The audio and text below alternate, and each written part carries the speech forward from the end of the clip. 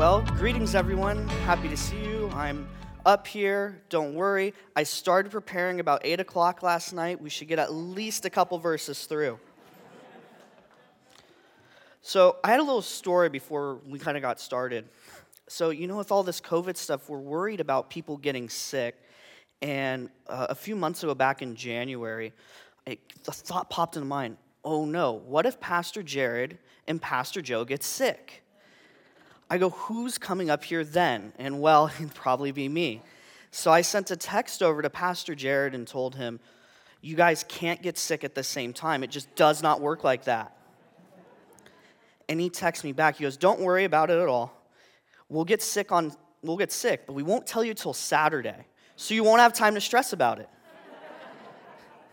So I text him back. I go, well, if you do that to me, I'm going to pull out every youth pastor trick in the book. I'm going to show a video. We're going to stop midway through. You're going to get to talk to the person right next to you. And finally, we'll end early, and you'll all break out into small groups based off of gender and age.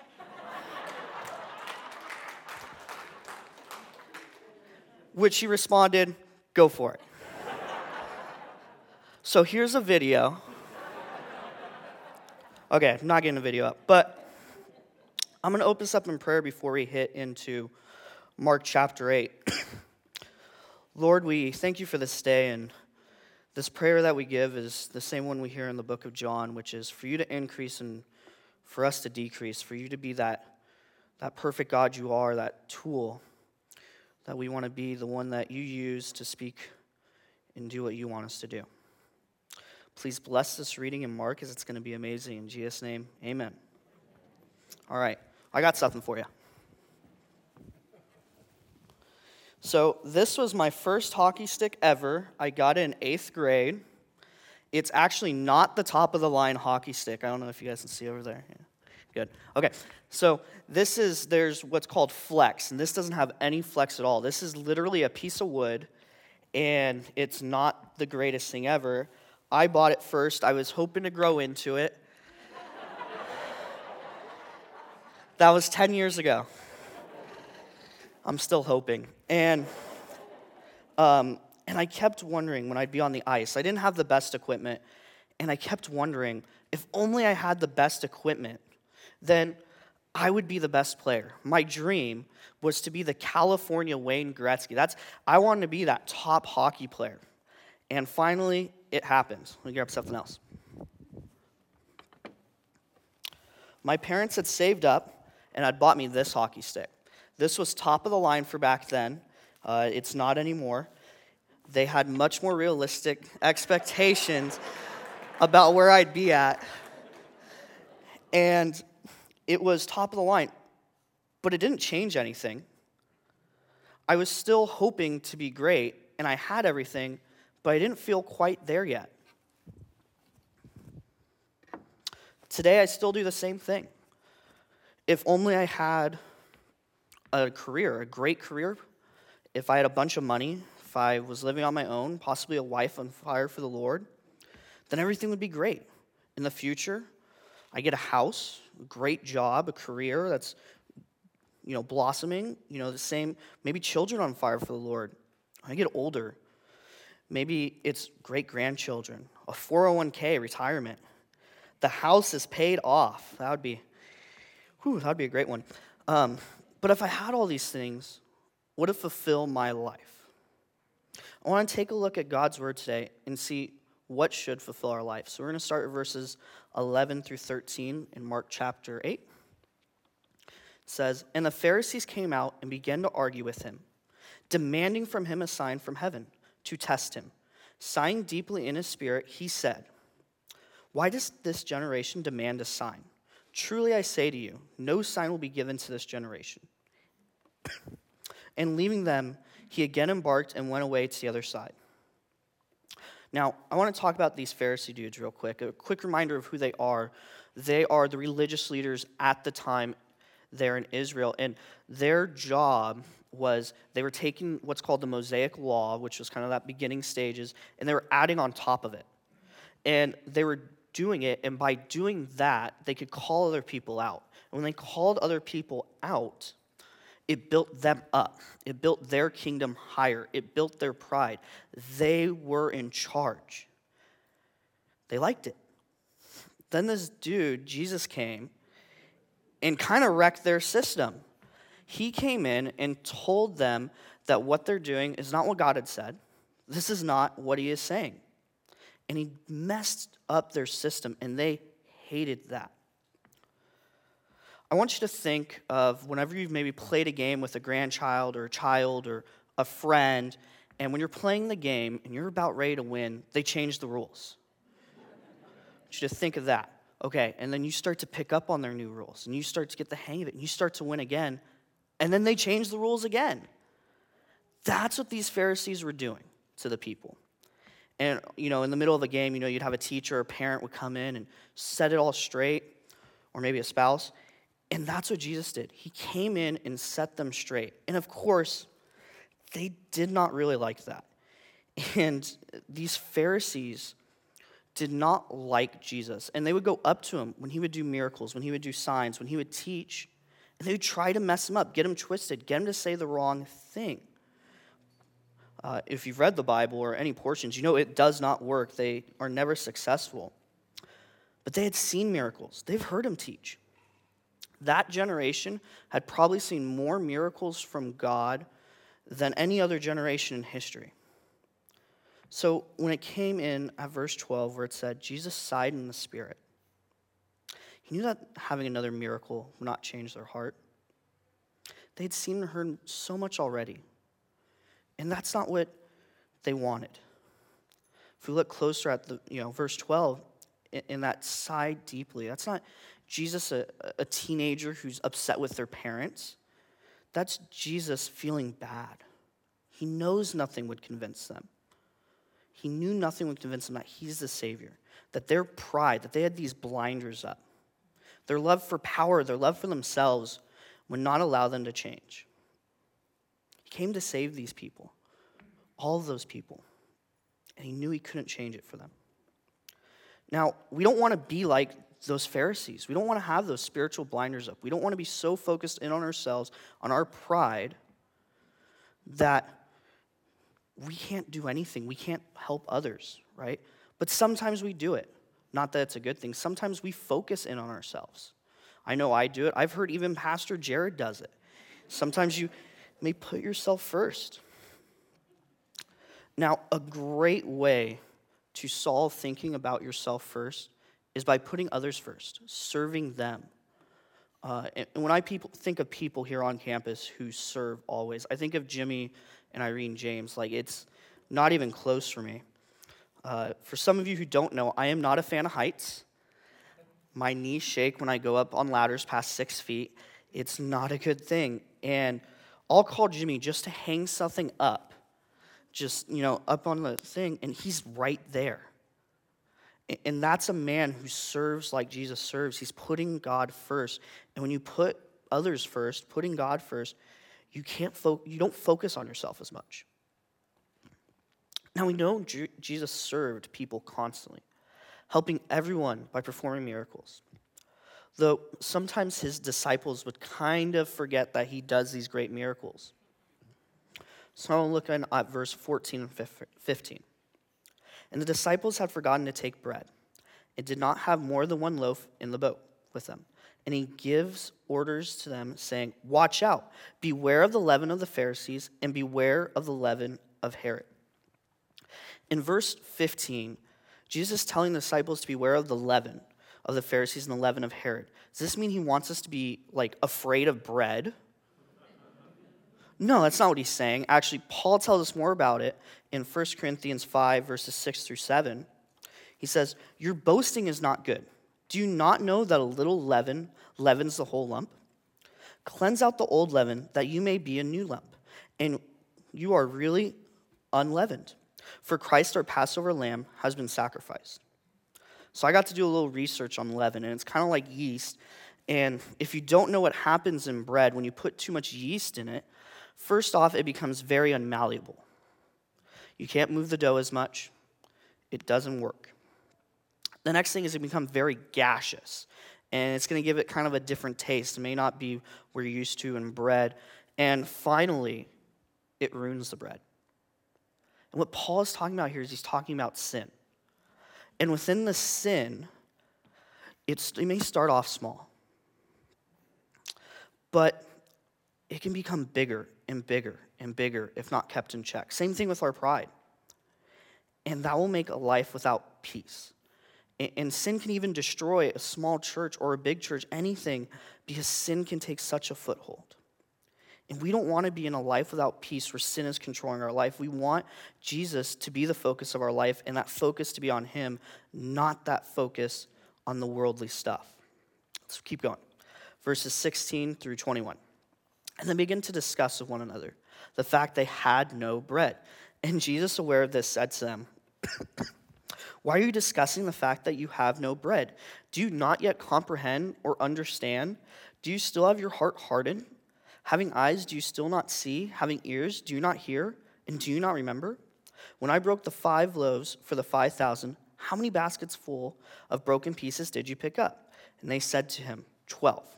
When I broke the 7 for 4,000, how many large baskets full of broken pieces did you have picked up? And they said to him, 7. And he was saying to them, do you not yet understand? So I'm assuming some of you guys have planned a trip before, some sort of trip. Now, for me, I've planned a lot of youth events. And our last one was not, it was long ago. It was about a year ago. And it was tons of fun. When you plan a youth event, the first thing you plan for is where you're going. But the most important thing, especially junior hires, is the food.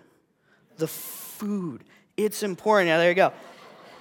And so for this trip, we had gotten so much food. It was my first time ever buying.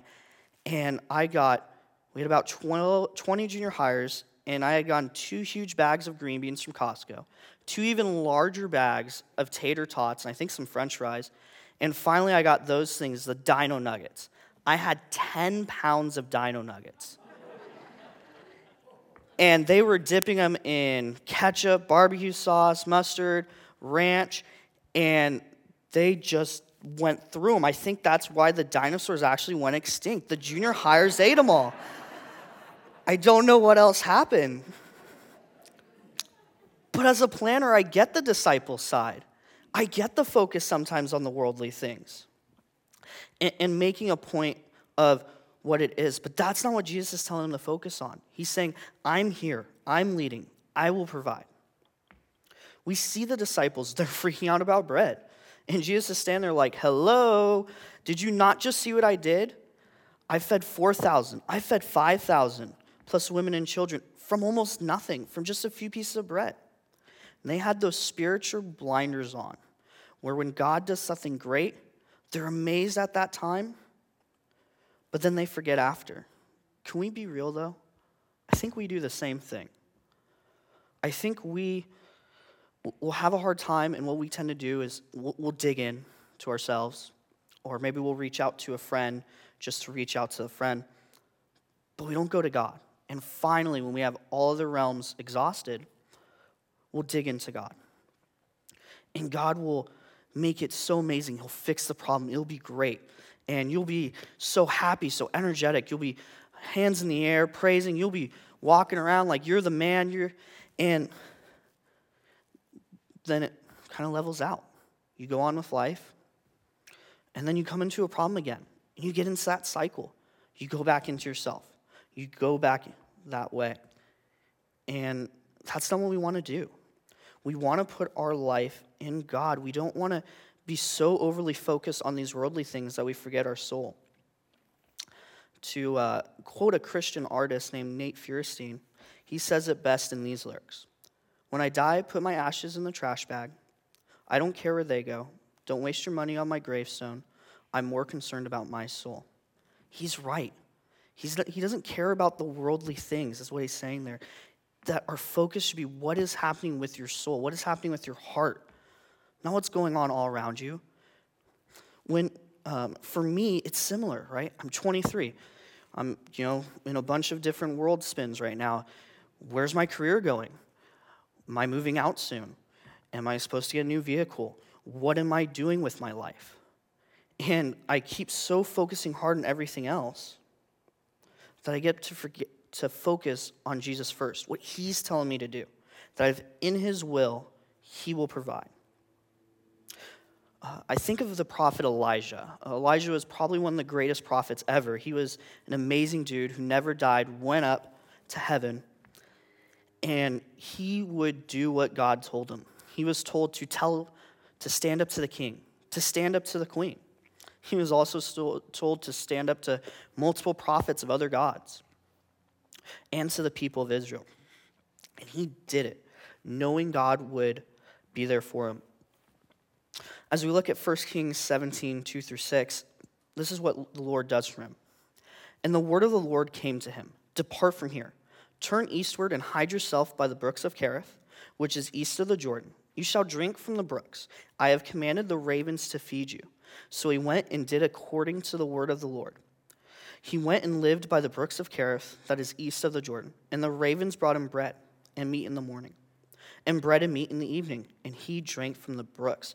Elijah obeyed God and knew if he was in his will, and he did it, that God would provide. It didn't matter what was going on around him. And that's what God did. God provided for Elijah. And what Jesus is showing his disciples is that he's the Savior and that this worldly stuff doesn't matter in the greater scheme of things. That this stuff will all fade away.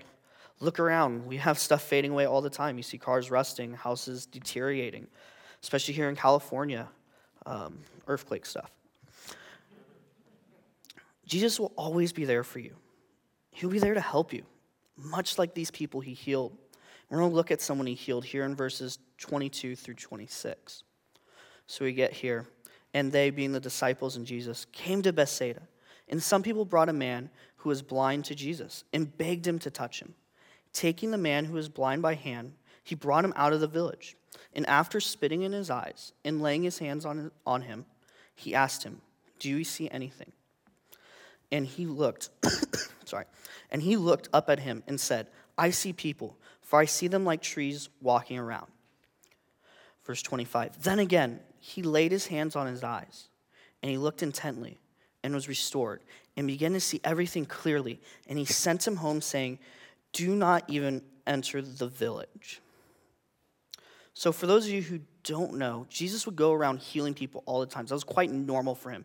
He would go to a new village, he'd go to a new place, and word had gotten around that this Jesus dude heals people, and he would heal them.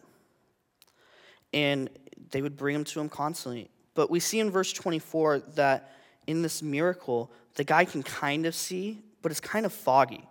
And that parallels exactly with the disciples. They had been with Jesus for a while now, and they had learned his teachings and seen him done miracles. They had seen him, and they get the notion of who Jesus is, but they're still kind of foggy on the details. If you look back at the section, back at verse 18, you don't have to pull it up. Jesus comes out and he says, "Do you remember? Do you not see? Have you not heard?" Disciples are having trouble with some of the concepts that Jesus is bringing to them. They're still foggy, which is fine, because Jesus is going to make these concepts clear the more time he spends with him. The more they dig into him, learn about who he is, then it's going to be revealed to them. Much like it is for us. If you stay in his word and learning about him and praying to him, he's going to help clear up some of those details. In verse 25, we see how well Jesus knows the human body. The man was blind, which means chances are he would have not gotten superpowers with his other stuff, but he would have put more focus into his other senses, that they would have been more important, obviously. So, he would have had smell, taste, hearing, but most important would have been that sense of touch. That touch would have been important to the man. And it had been so important that Jesus knew it. He reached out to him perfectly by him putting his hands over him and on his eyes. It reassured the man that he would be healed. And it's so amazing that Jesus reaches out to these people on an individual level. We see it throughout the Bible. In the Old Testament, we see it with Samuel. We see it with Moses. We see it with Isaac. We see it in the New Testament with Paul. He really reached out on a personal level with him. But he's also trying to do it with each of us. He's trying to help each of us in your life. And if you haven't allowed him to help you on that personal level, that's something you need to do. You need to allow him in. It's going to change your life. It's going to bring peace. After healing the man of sight in verse 26, he tells the man to go off quietly. Later on in verse 30, he'll tell the disciples to not tell anyone. Have you ever thought why Jesus says that? He says it multiple times. Don't tell anyone. And he'll say, be quiet. And what he's doing is he's showing his perfect timing. God has this perfect timing where everything develops, and he's in control. And Jesus knows this. He knows that he needs to spend more time with the disciples. We've clearly noticed that he needs to teach them more, that he needs to be able to allow them to grow. They're going to plant the early church. Also, there's some prophecies that need to be fulfilled. And he knows that everything works out into God's plan. And he shows that God is always in control, that everything works perfectly towards his plan. His plan for you is to know that he is Savior over all. This is what he's trying to teach everyone. We're going to move along verses 27 through 28. Jesus went out along with his disciples to the village of Caesarea Philippi. And on his way, he questioned his disciples, saying to them, "Who do people say that I am?" They told him John the Baptist. Others told him Elijah. And others, one of the prophets. So one cool thing about Jesus is he's not just the Savior of all, but he's a great teacher. He's there to teach about everything. And as a great teacher, he would ask questions. I want you guys to think back to when you were in school. Some of you, it's going to be a black and white image with silent sounds and words up there. That's okay. But I want you to think back to when your teacher would give you questions and you would answer them in class, and the best thing ever would happen. She would give you candy. It's amazing, right? She gave us candy. She made us even more uncontrollable. And she's trying to figure out your knowledge, trying to figure out, okay, where do I need to go with them? What do I need to nail down? Where do I need to go further? And that's what he's doing with the disciples. He's asking what they've heard. And later he's going to ask, more importantly, what they think. I wanted to take a look at the three options real quick to show why they are not Jesus the Savior. The first one that they respond with is John the Baptist. John the Baptist was a man who cleared the way for Jesus. We know that he is telling people to repent, turn towards God. He even baptized Jesus in the Jordan. Unfortunately, we lose John a few chapters earlier in Mark. He loses his life, so we can't take that as the option. Next, we get Elijah. The Jewish community is waiting for Elijah. They're still waiting for Elijah. Elijah is to come, and he is to make a way for the Messiah. He is important. That's what the Jewish culture is waiting for. But we know as Christians that John the Baptist comes in the power of Elijah from this section in Luke, chapter 1, verses 17.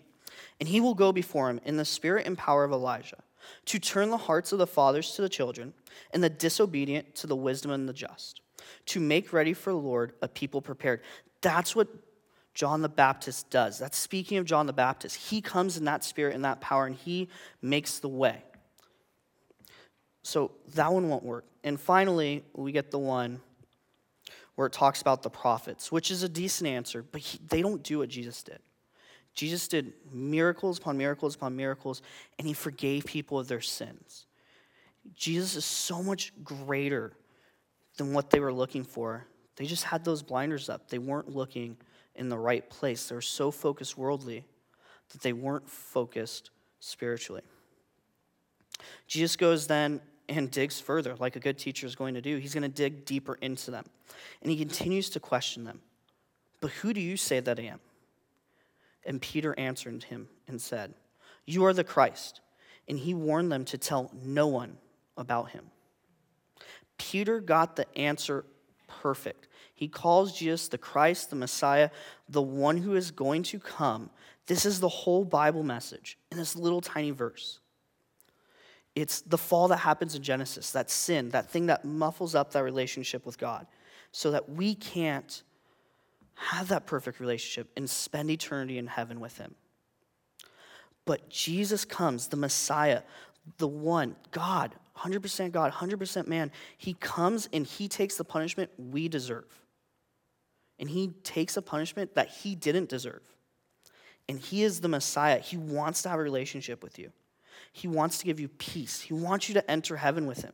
He doesn't want you to be left out. Go to hell. A very horrible place. It's not going to be a place where you get to hang with your friends. It's not going to be a place of laughter and fun. It's not going to be that place. We see this conversation actually a little expanded in Matthew chapter 16, verses 16 through 17. We get this. Simon Peter replied, "You are the Christ, the Son of the living God." And Jesus answered him, "Blessed are you, Simon Bar-Jonah, for flesh and blood has not revealed this to you, but my Father who is in heaven has." God revealed that to Peter. He didn't just kind of come across it. God revealed that Jesus is the Messiah, the Savior for each one of you and myself. He's the one true Savior. There's no way around it. And Peter took that wisdom and got the answer correct, that he should put no one on a pedestal before God, before Jesus, that Savior of all, to get those blinders off, to put him first. And that's really what Mark is telling us here in this passage. Mark is telling us that unless you look to Christ, Jesus Christ, as your personal Savior, you are blind and looking for salvation in the wrong places. Today I'm going to ask you guys this. What are you making the Savior of your life? Is it health? Maybe it's money. Maybe it's an accomplishment in your job. Maybe it's property. Maybe it's escaping life for moments of happiness that will fade away later. So again, I ask, what are all of you making the Savior of your life? Let's close in prayer. Lord, we thank you for this day. We thank you for the fun we get to have afterwards and the fun we get to have with our worship band and just learning more and more about you. I pray for each and everyone in here that they will know who you are, that you are the Savior. You bring peace, that you are there to help them. Lord, I pray that you take those spiritual blinders off, that you bring into focus that you are the Savior of all, that you should be the first one on that pedestal, not anything else. I pray that you are just able to bless us today and be able to bless everyone in here in a way that works well. I pray this in Jesus' name, amen.